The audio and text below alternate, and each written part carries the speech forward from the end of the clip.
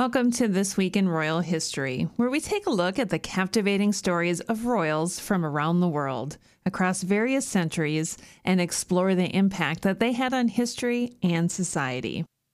Through their triumphs and tragedies, these royals shaped the world we live in today, leaving behind legacies that continue to inspire and intrigue us. So sit back, relax, and journey with us through time as we explore the enchanting and sometimes tragic lives of the royals who have captured our hearts and imaginations throughout the ages. The Tudors Dynasty Podcast.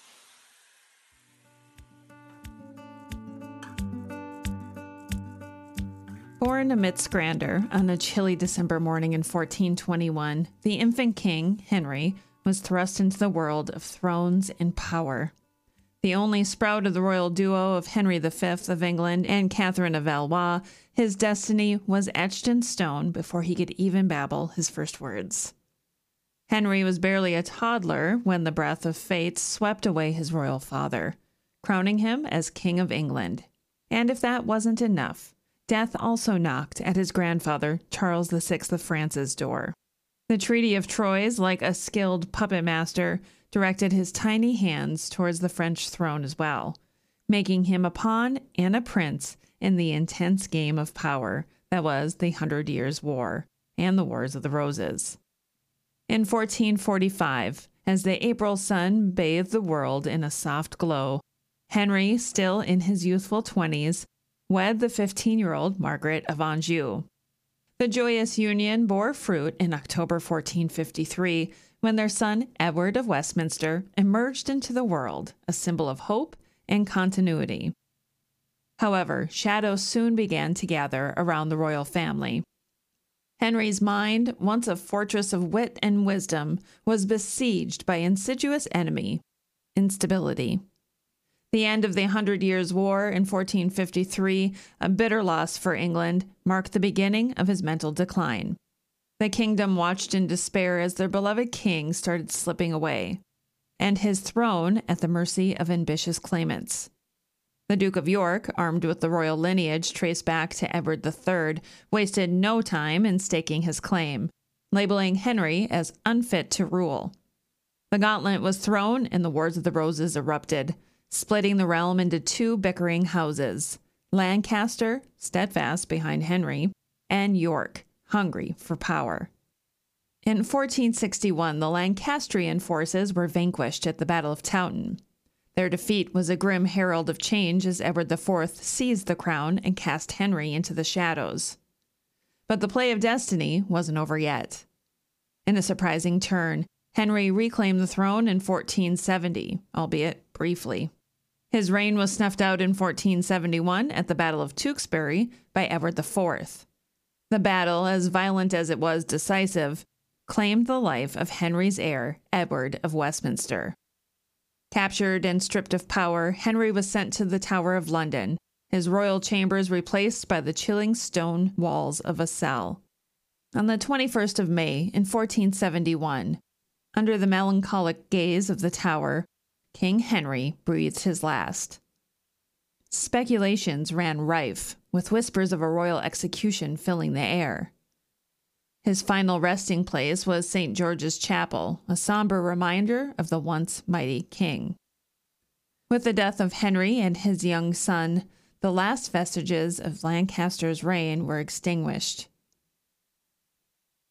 And an interesting fact, Henry VI is the only king to have coronations in both England and in France. On the 21st of May, 1527, a child of destiny was born under the royal canopy of Spain. This baby boy was the future Philip II, a gift to Charles V, Holy Roman Emperor, and his wife Isabella of Portugal. His life would be a grand carousel of titles, King of Spain, Portugal, Naples, and Sicily, as well as a king consort of England and Ireland, a title won by marriage rather than conquest. His heart beat fervently for Catholicism, and he saw himself as its mighty bulwark against the sweeping tide of Protestant revolutions. One of his most audacious moves was in 1588, when he unfurled the sails of the renowned Spanish Armada. His sights were set on the English throne, then occupied by the Protestant Queen Elizabeth I. Philip hoped to dethrone her and usher England back into the Catholic fold.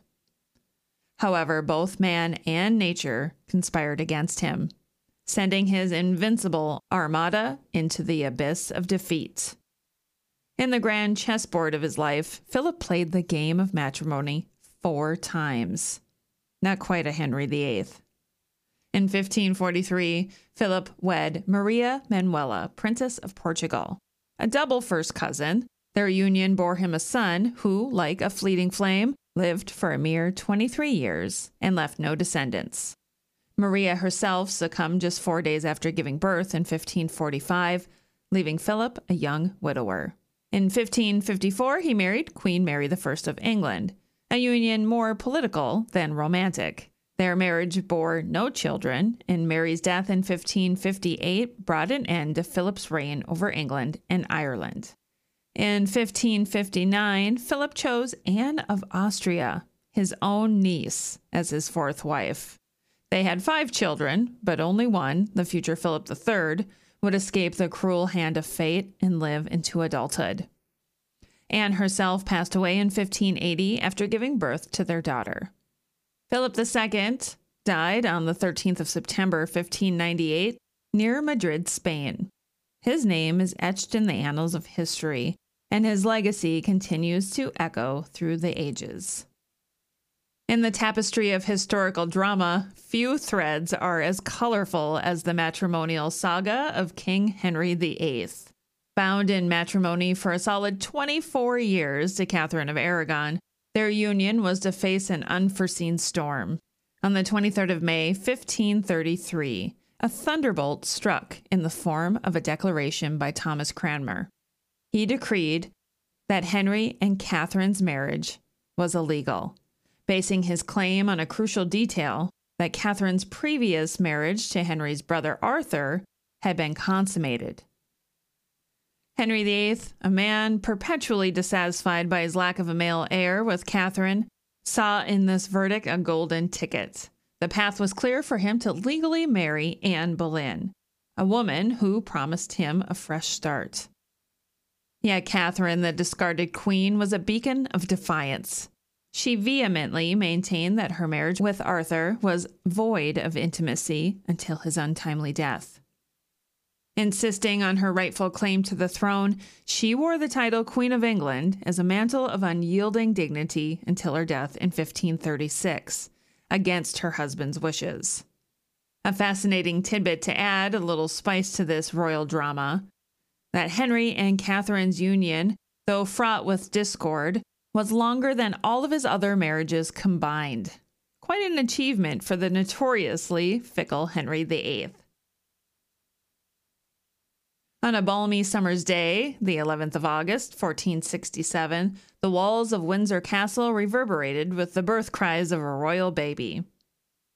This was no ordinary child, but Princess Mary, born to the formidable Edward IV of England and the captivating Elizabeth Woodville. A cherished jewel in their royal crown, she was the second sprout in their blossoming family tree. A mere teenager in 1480, Mary found herself bestowed with the noble title of Lady of the Garter. She accepted this honor alongside her 2 sisters, their young faces glowing with pride beneath the weight of their newly acquired status. But as fate would have it, this promising star was destined for a tragically brief dance across the stage of life. It was on the 23rd of May, 1482, that Mary breathed her last in the historic city of Greenwich.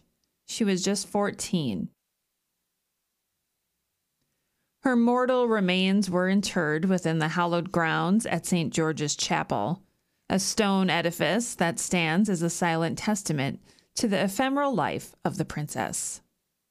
The echoes of her short but vibrant existence continue to resonate within the historic walls of the castle she once called home. In the grand theater of history, the Scottish crown often found itself the main prop in a drama of power and legacy. This was certainly the case on the 23rd of May, 1153, when the grand old King David I died. The baton of royalty was passed on not to David's son, Earl Henry, the expected heir, but to a young, untested player on the stage, Malcolm IV. The stage was set for Malcolm's rise after the quill of fate inscribed an unexpected twist in 1152. Earl Henry, his father, met an untimely end, leaving a young Malcolm next in line for the throne. Suddenly, the young prince was thrust into the limelight as the King of Scotland. However, Malcolm's reign, much like a flickering candle in a storm, was extinguished prematurely. At the age of 24 in 1165, he died at the age of 24 in 1165. His youthful face never graced the altar of marriage, and he left no issue to carry forth his legacy. Thus, the weighty crown of Scotland found itself seeking another head to rest upon. It found its new home with William, Malcolm's younger brother, a fresh protagonist in the ever-unfolding saga of Scottish royalty. In the echoing halls of Christ Church Cathedral in Dublin, a peculiar coronation took place on the 24th of May, 1487. Amidst the gold and glitter of a royal ceremony, a boy whose age hovers mysteriously between 10 and 15 was crowned King of England. History has known him as Lambert Simnel, though that may not have been his true name. Cloaked in the regal mantle, he claimed to be none other than Edward Plantagenet, the offspring of George, Duke of Clarence, and nephew to Edward IV. His true identity, however, remains a tantalizing mystery lost to the sands of time. In a twist of irony, the real Edward, Earl of Warwick, was tucked away in the Tower of London. Though alive and well, rumors of his demise ran rampant. The throne was occupied by Henry VII, who had seized it on the battlefield in 1485, but the Yorkist supporters were itching for a comeback. Enter John de la Pole, Earl of Lincoln, a man with a plan. He rallied troops to the banner of the pretend Edward VI, and in June 1486 faced Henry's forces head-on. The war drums fell silent with a crushing victory for Henry, and Lincoln met his end on the battlefield. As for the young Lambert, his age won him Henry's pardon. He had been too young to be the mastermind behind the plot. Rather than send him back into the jaws of conspiracy, Henry put him to work. From the royal kitchens to the role of royal falconer, Lambert Simnel lived a life of quiet service, far from the turmoil of his early years. He passed away sometime between 1525 and 1535, leaving behind a story as enigmatic as the boy king himself. Under the looming shadow of Kensington Palace, on a day painted with the vibrant colors of spring on the 24th of May, 1819, a child of destiny was born, Alexandrina Victoria. Her parents, Prince Edward and Victoria of Saxe-Coburg-Saalfeld, had cunningly ensured her birth in England. They were gambling on the chance that their precious daughter, the sole surviving child of George III's first four sons, might one day wear the crown. And so fate played its hand early, when Victoria's father passed away before she could even celebrate her first birthday. Her upbringing was thus orchestrated by her mother, under the watchful eye of the infamous Kensington system. This system isolated Victoria from the world of children, entombing her in a fortress of solitude. The specter of a regency loomed over her young shoulders, with her mother and comptroller John Conroy positioned to seize the reins. But fortune favored Victoria. As her 18th birthday candles flickered in May 1835, she evaded the clutches of a regency. The following month, her uncle, King William IV, died, clearing the path for her ascension to the throne. Her majestic coronation took place in Westminster Abbey in June 1838. Now, Cupid's arrow found its mark when Victoria met her first cousin, Albert of Saxe-Coburg and Gotha. They married in February 1840, and their love bloomed into a garden of 9 children. However, 1861 brought a chilling winter, snatching away both her mother and beloved husband within a 9-month span. Plunged into a sea of grief, Victoria clung to her mourning garb till the end of her life. Her reign, extending over 63 years, 7 months, and 2 days, etched her name as the longest reigning British monarch until her record was broken by her great-great-granddaughter, Queen Elizabeth II, in 2015.